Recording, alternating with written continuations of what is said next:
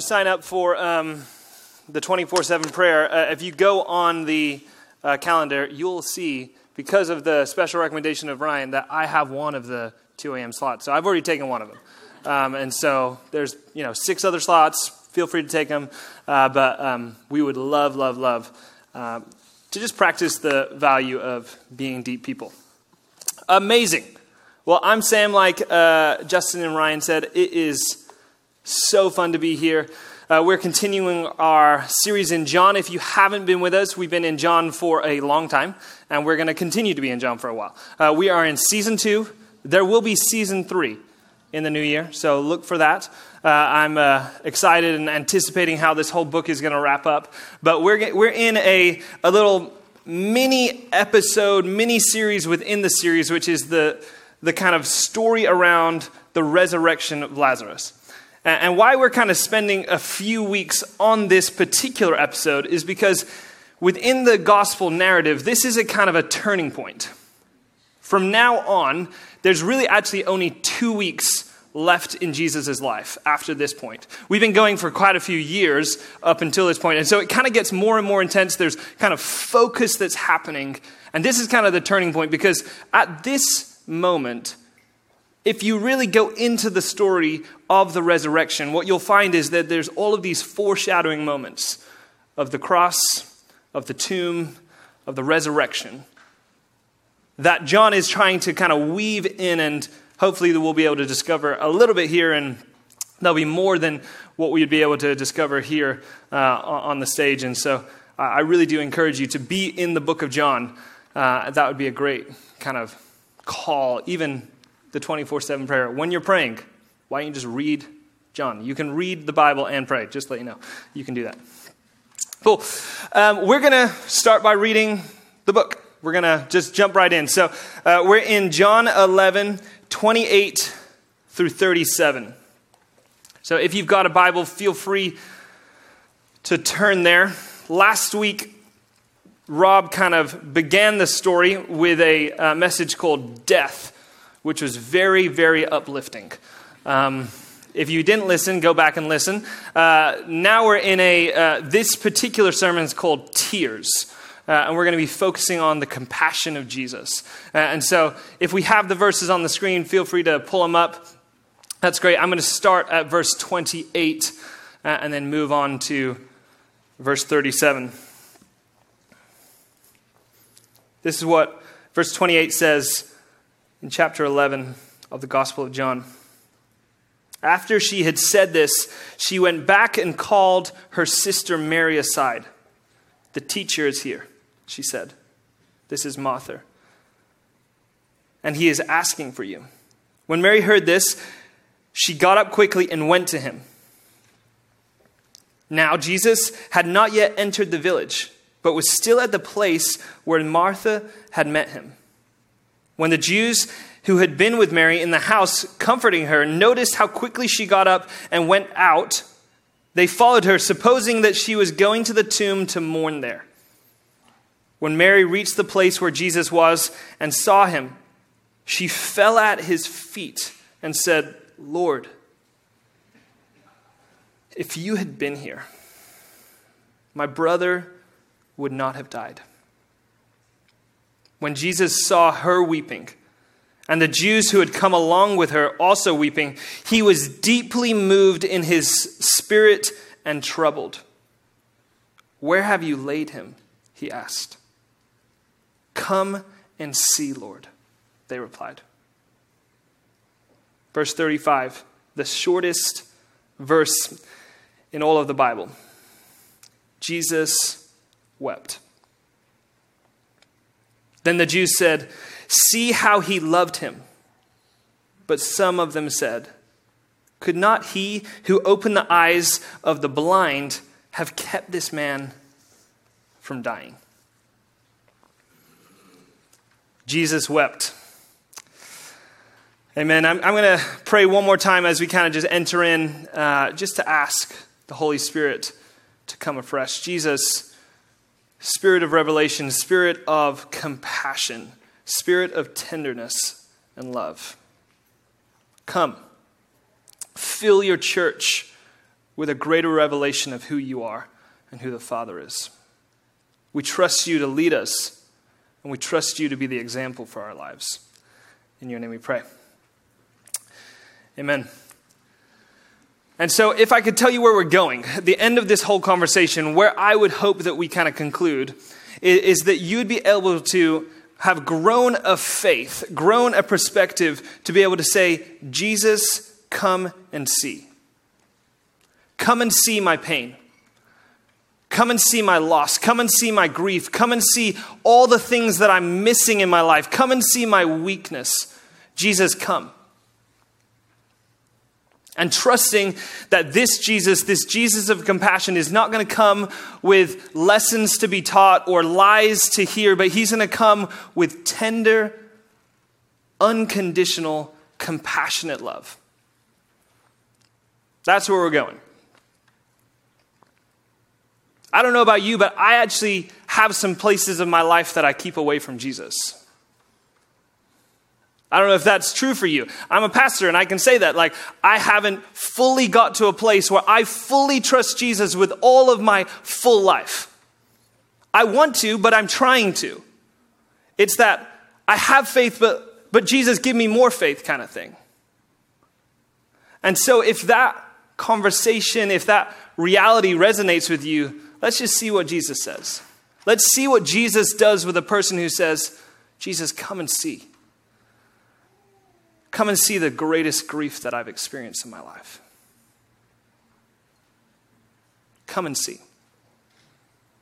We're gonna spend our times in really three verses. The kind of crux, the core of these verses in verse 34, 35, and 36. And each one of these verses, you can throw them on the screen if you've got them. Each of these verses, 34, 35, and 36, there's little statements that we're going to kind of be living in and kind of looking at and kind of seeing Jesus within. 34, we have this statement of come and see. 35, we have Jesus wept. 36, we have he loved him. Come and see, Jesus wept, he loved him. These three statements are kind of the big picture of what we could understand of how Jesus is relating and who Jesus is in these moments. We're going to start with verse 36 and then go backwards to 34. Cool? All right. So verse 36, why I want to start here is because there's actually a very important theological foundational truth that John is trying to convey in this statement. That Jesus, when he came to earth, when he came in the incarnation, when he came to put on flesh, the divine putting on flesh, what he was trying to do, what he did was to represent who God is to humanity. The mission of Jesus is to glorify God and to reveal the kingdom. And so in this moment, when we say he loved him, what John is revealing is that we have a God of love. And that Jesus, in this moment, is through his relationship with Lazarus and the whole family of Mary and Martha, he is representing not the best of what humanity could be, but what actually divine love is. Sometimes we get this a little messed up, and sometimes it's helpful to see Jesus as an example for us to reach to. The fully human side of Jesus. For us to say, yes, Jesus, you took on the flesh, you walked the life that I could have lived, you embraced all of my weaknesses, but there's the other side of Jesus. The divine side, the fully God side. And in that side of Jesus, he is perfectly representing the Father to us. And so when it says he loved him, it's just like it's saying God loved him. Because Jesus is trying to reveal who God is, the nature of God, and what we see through the whole conversation of John is that love is essential. Love is an essential part of John's theological framework of who God is. So when I was in the text, maybe you know this about the Greek language. There's a few different words for love. Anybody know any of the words for love? Agape. That's the good one, right? That's the one. If I'm preaching a message, I'm flipping through the dictionary and I'm like, may it be, Lord. Because if it's agape, I can swing this thing. I can land the hammer. Because agape has this whole note between it's like this all-inclusive love, acceptance, salvation. You can kind of wrap a lot of things in, especially if you're a preacher. You can kind of wrap it all up. Then there's a few other ones. And so I'm flipping through it in my study this week, and I was like, be agape. He loved him. Be agape. Be agape. And it's another one. And I was like, dang it. So it's phileo. And I was kind of disappointed. Because I had kind of built up this moment of agape and blah, whatever. But when I actually began to allow the text to speak to me instead of me talk to the text, what I found is of course it's phileo. Because phileo is this friendship love. Phileo is this love between two best friends. And when I actually look at the narrative of John, friendship with Jesus is critical to who Jesus is. What we're going to see in season 3 when we get there, I think it's in season 3, maybe it will just be at the end of season 2 of this John series. In the John 15:15, there's this beautiful moment where Jesus says, I no longer call you servants, I now call you friends. So of course, John is setting up this moment. He's setting up Jesus' final days with teasing towards the relationship between him and Lazarus to be the relationship that he can have with everybody. And so of course it's phileo. The interesting thing, I don't know if you have a best friend. I don't know if you have a best friend who lives close to you. I have a best friend. I'm 32, married 10 years, got 2 kids, and it feels a little strange to be like, I have a best friend. Feels a little childish, does it not? Feels a little like middle school where you're ranking your friends. Anybody remember, was it MySpace who ranked our friend? That was a terrible idea, right? Terrible idea. What a terrible, you could if you got in a fight, you could switch people around. Whoa, what a terrible idea. That was not in my notes, I just remembered that. Oof. Gosh. Anyway, MySpace aside, my best friend is a guy called Johnny Bell. I've known him since I was 6 years old. And so that means I've known him for more than 25 years of my life. Most of our kind of friendship and life has been where we've not actually lived in towns in the same place. There's been seasons like college where we kind of chose to be around each other, but most of our time has been apart. And when Taylor and I were deciding what we were going to do on our sabbatical season, what we were going to do kind of through that journey, we were like, gosh, if we could, it would be incredible if we could spend an extended period of time with Johnny and Mickey and their kids. He was best man in my wedding. I was best man in his wedding. We're the godparents to his kids. We could not be closer as friends. But the heartache is that he lives in California and is a pastor, and I live in Atlanta and I'm a pastor. And our lives, most likely, at least the way that we're looking, is not going to intersect in the ways that we want to.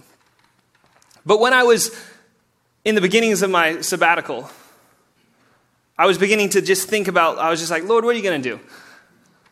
Are you going to take me to a mountaintop? Are you going to take me to some great revelation? And one of the images that came to mind was a simple greeting between me and Johnny.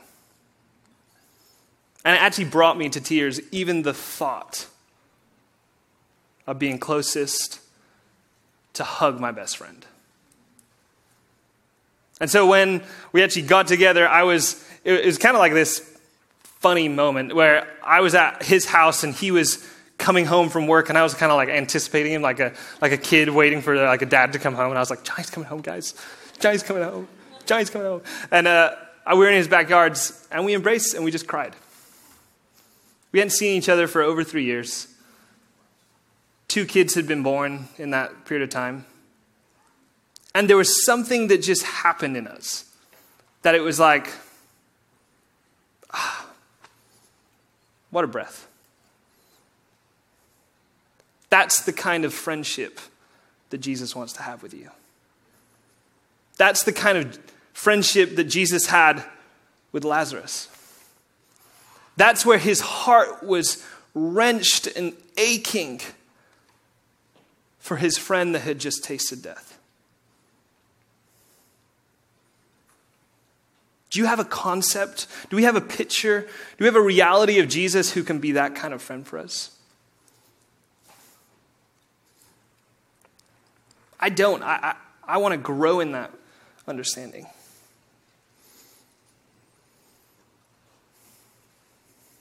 I think more likely we have a picture of a distant deity than a close companion.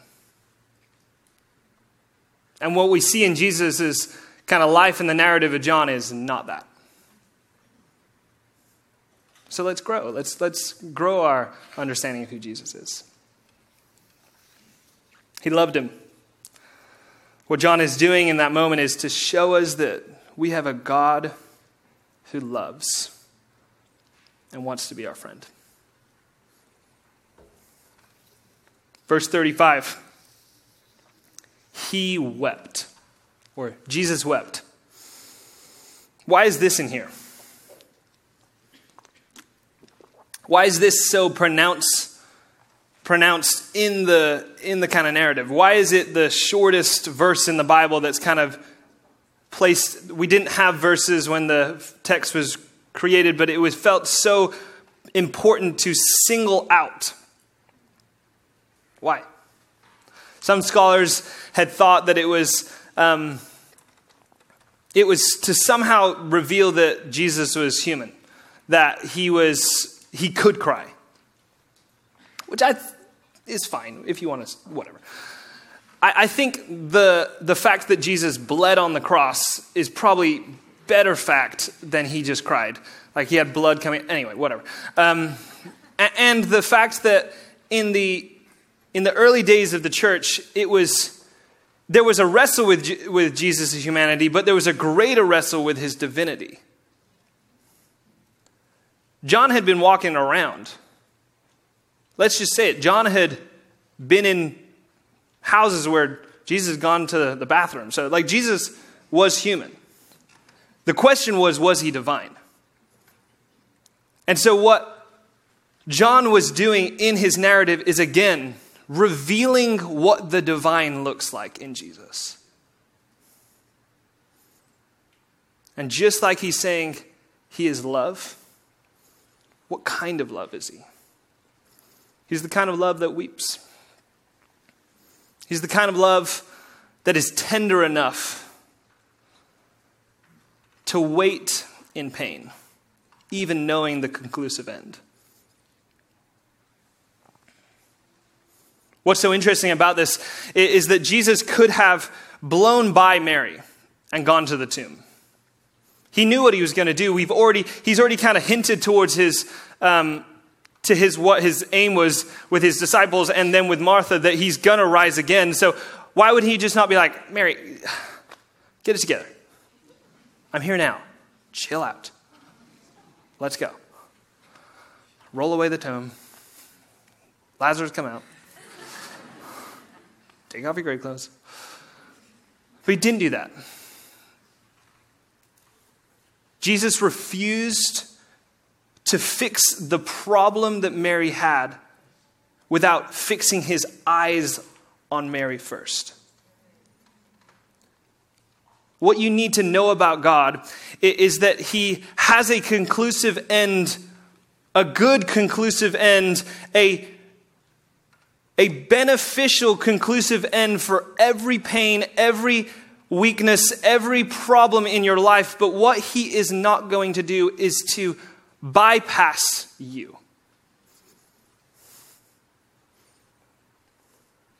That we have a God who wants to sit and fix his eyes on you before he fixes your problems.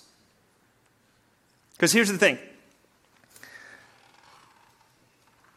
If he had just gone around Mary, the act that he would have done would have been felt like pity.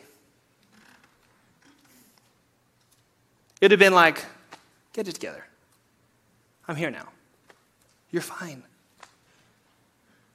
Martin Luther King, in Strength to Love, one of his sermons, he said, our missionary efforts, or could be understood as our Christian efforts, fail when they are based on pity rather than true compassion. Compassion led Jesus to see Mary and then wait. To be moved so deeply in his soul that he was troubled, even knowing that he was just about to raise Lazarus from the dead. Do we have a picture of that kind of compassionate Jesus? When I do weddings, there's people in this room that I've done the wedding for, and so often I talk about compassion in the kind of marriage moment. And what I say is, we don't need any more dramatic pictures of love. What we really need is more dynamic postures of love. Dramatic pictures of love inspire us to something that may not be attainable.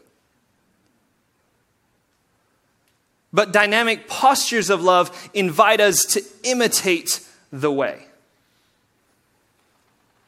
So what we find here is that Jesus, living out a life of compassion in lots of different other places in the Gospels, what we see is him actually, it says he was moved by compassion. Much of his missionary journey, much of his life, much of his ministry is this journey where he's just being moved by compassion, moving towards the crown, moving towards the Syrophoenician woman, moving towards his disciples, thinking that they are a sheep without a shepherd. It was compassion that led him to wait, to not rush past, to see Mary. Do you know you have a God like that?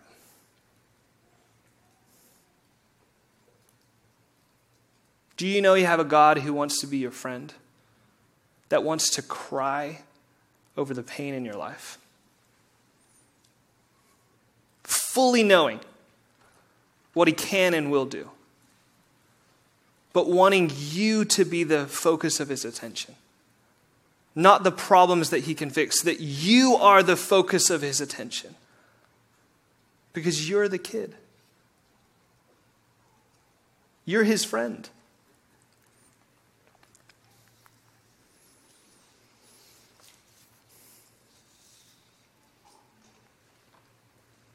It would have looked so much different if I was there. I would have just made it all about me. Wouldn't you? I mean, whatever. Maybe it's just me. I won't put it on you. I would have made it all about me. But Jesus was so others focused. He's so for you that everything, his movement, all of his love, all of his compassion, all of his friendship is moving towards you, not your problems. The flow of his grace is moving towards you.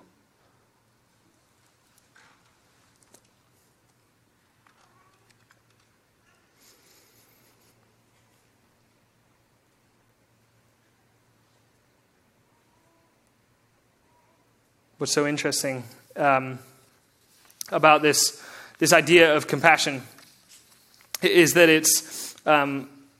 It's co-suffering. If you know the word compassion, co-suffering, calm, and passion, the passion of Christ, the suffering of Christ. And so what Jesus is doing in the incarnation, in his great ministry with you, even now is choosing to co-suffer with you. When he put on the flesh of a human and then went to the cross, it is undeniable that he wants to bear your pain. The cross of Christ, the cross, the crucifixion is undeniable, saying that he wants to bear your pain.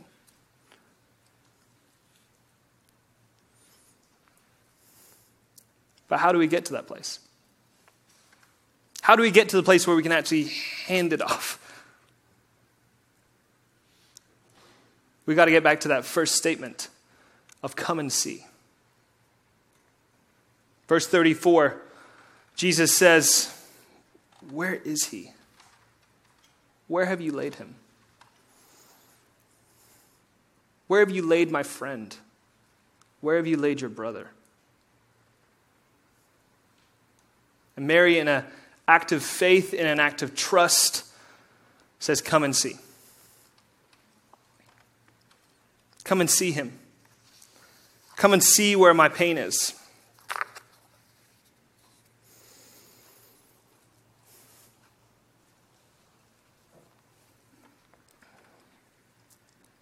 What my hope is for this morning is that you will be reminded of or believe again or believe for the first time that you have a Jesus who utterly loves you, who has compassion rushing towards you,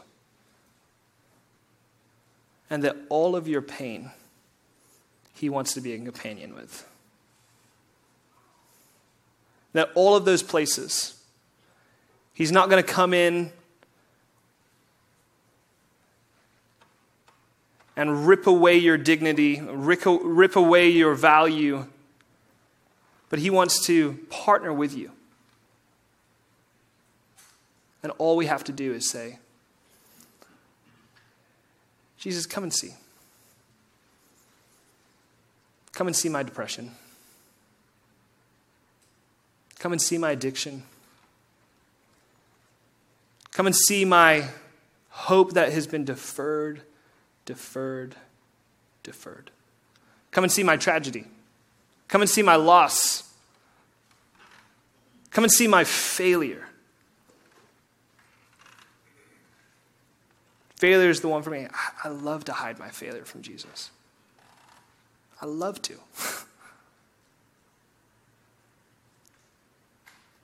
What is it for you? Where in your life do you need to have a sweet conversation with your best friend Jesus? And say, come and see.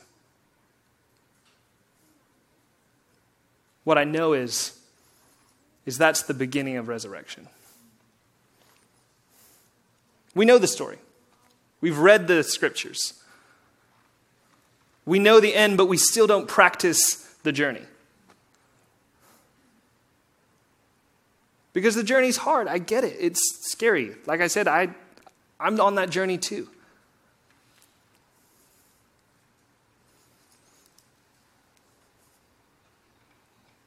Maybe it's a real loss in your life. Maybe there is, just like Rob said last week, with a crowd this big and the definitive reality of death, there are people in this room that are dealing with death. I'm going to actually be doing a funeral in less than a month. I'll be standing at a gravesite of an amazing woman with a family who loved her. I get it. There's grief in your life. But Jesus wants to be entered in. He wants to be invited in. He wants the friendship to just say, come.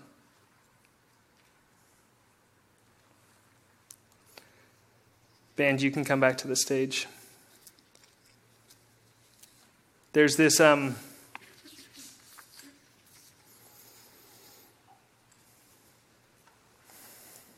There's this old hymn that was written by a guy called Joseph Stricken. In 1855, he wrote a psalm called "What a Friend We Have in Jesus." You ever heard of it? What a friend we have in Jesus. Maybe you know the song, but you don't know his story. Joseph, when he was in his young 20s, he was engaged to a woman. The day before they were planned to be married, his fiancée died. And through that tragedy, he went to Canada. He was living in Ireland at the time. He went to Canada to kind of be a part of a new Christian fellowship, just to kind of start anew. And over the season, he actually became engaged with another woman. And in the journey of their engagement, she fell sick. And she died as well. A man who had lost 2 fiancées in his life. Then given his life to Christian service, Christian love. He served communities. And in 1855, he wrote this poem to his mom in Ireland as she was dealing with sickness of her own. I just love this psalm, even this hymn in connection to what we're talking about. I'm gonna read it, and then we'll trust that Jesus is going to do something in your heart and respond. This is what it says, the first few verses of that hymn. What a friend we have in Jesus. All our sins and griefs to bear. What a privilege to carry everything to God in prayer. Oh, what peace we often forfeit. Oh, what needless pain we bear. All because we cannot carry everything to God in prayer. Have we trials and temptations? Is there troubles everywhere? You should never be discouraged to take it to the Lord in prayer. Can we find a friend so faithful who will all our sorrows share? Jesus knows our every weakness. Take it to the Lord in prayer. We're going to have a moment of worship. What I would love for you to do is, in whatever way it makes sense for you, is to have a conversation with Jesus. To say, come and see. I would love for you to utilize, there'll be some prayer people on this back wall. If you're feeling the searing loss, if there is a loss in your life right now, I would love for you to have a companion in prayer. If there is sin that you are carrying for too long, that you've hidden away in the back areas of your life, come have a companion in prayer. They don't have anything to offer other than a friendship with Jesus themselves. That they just want to show you who Jesus is. That he's the tender, compassionate, best friend that we have. So come. Respond as it makes sense. I love you, my friends.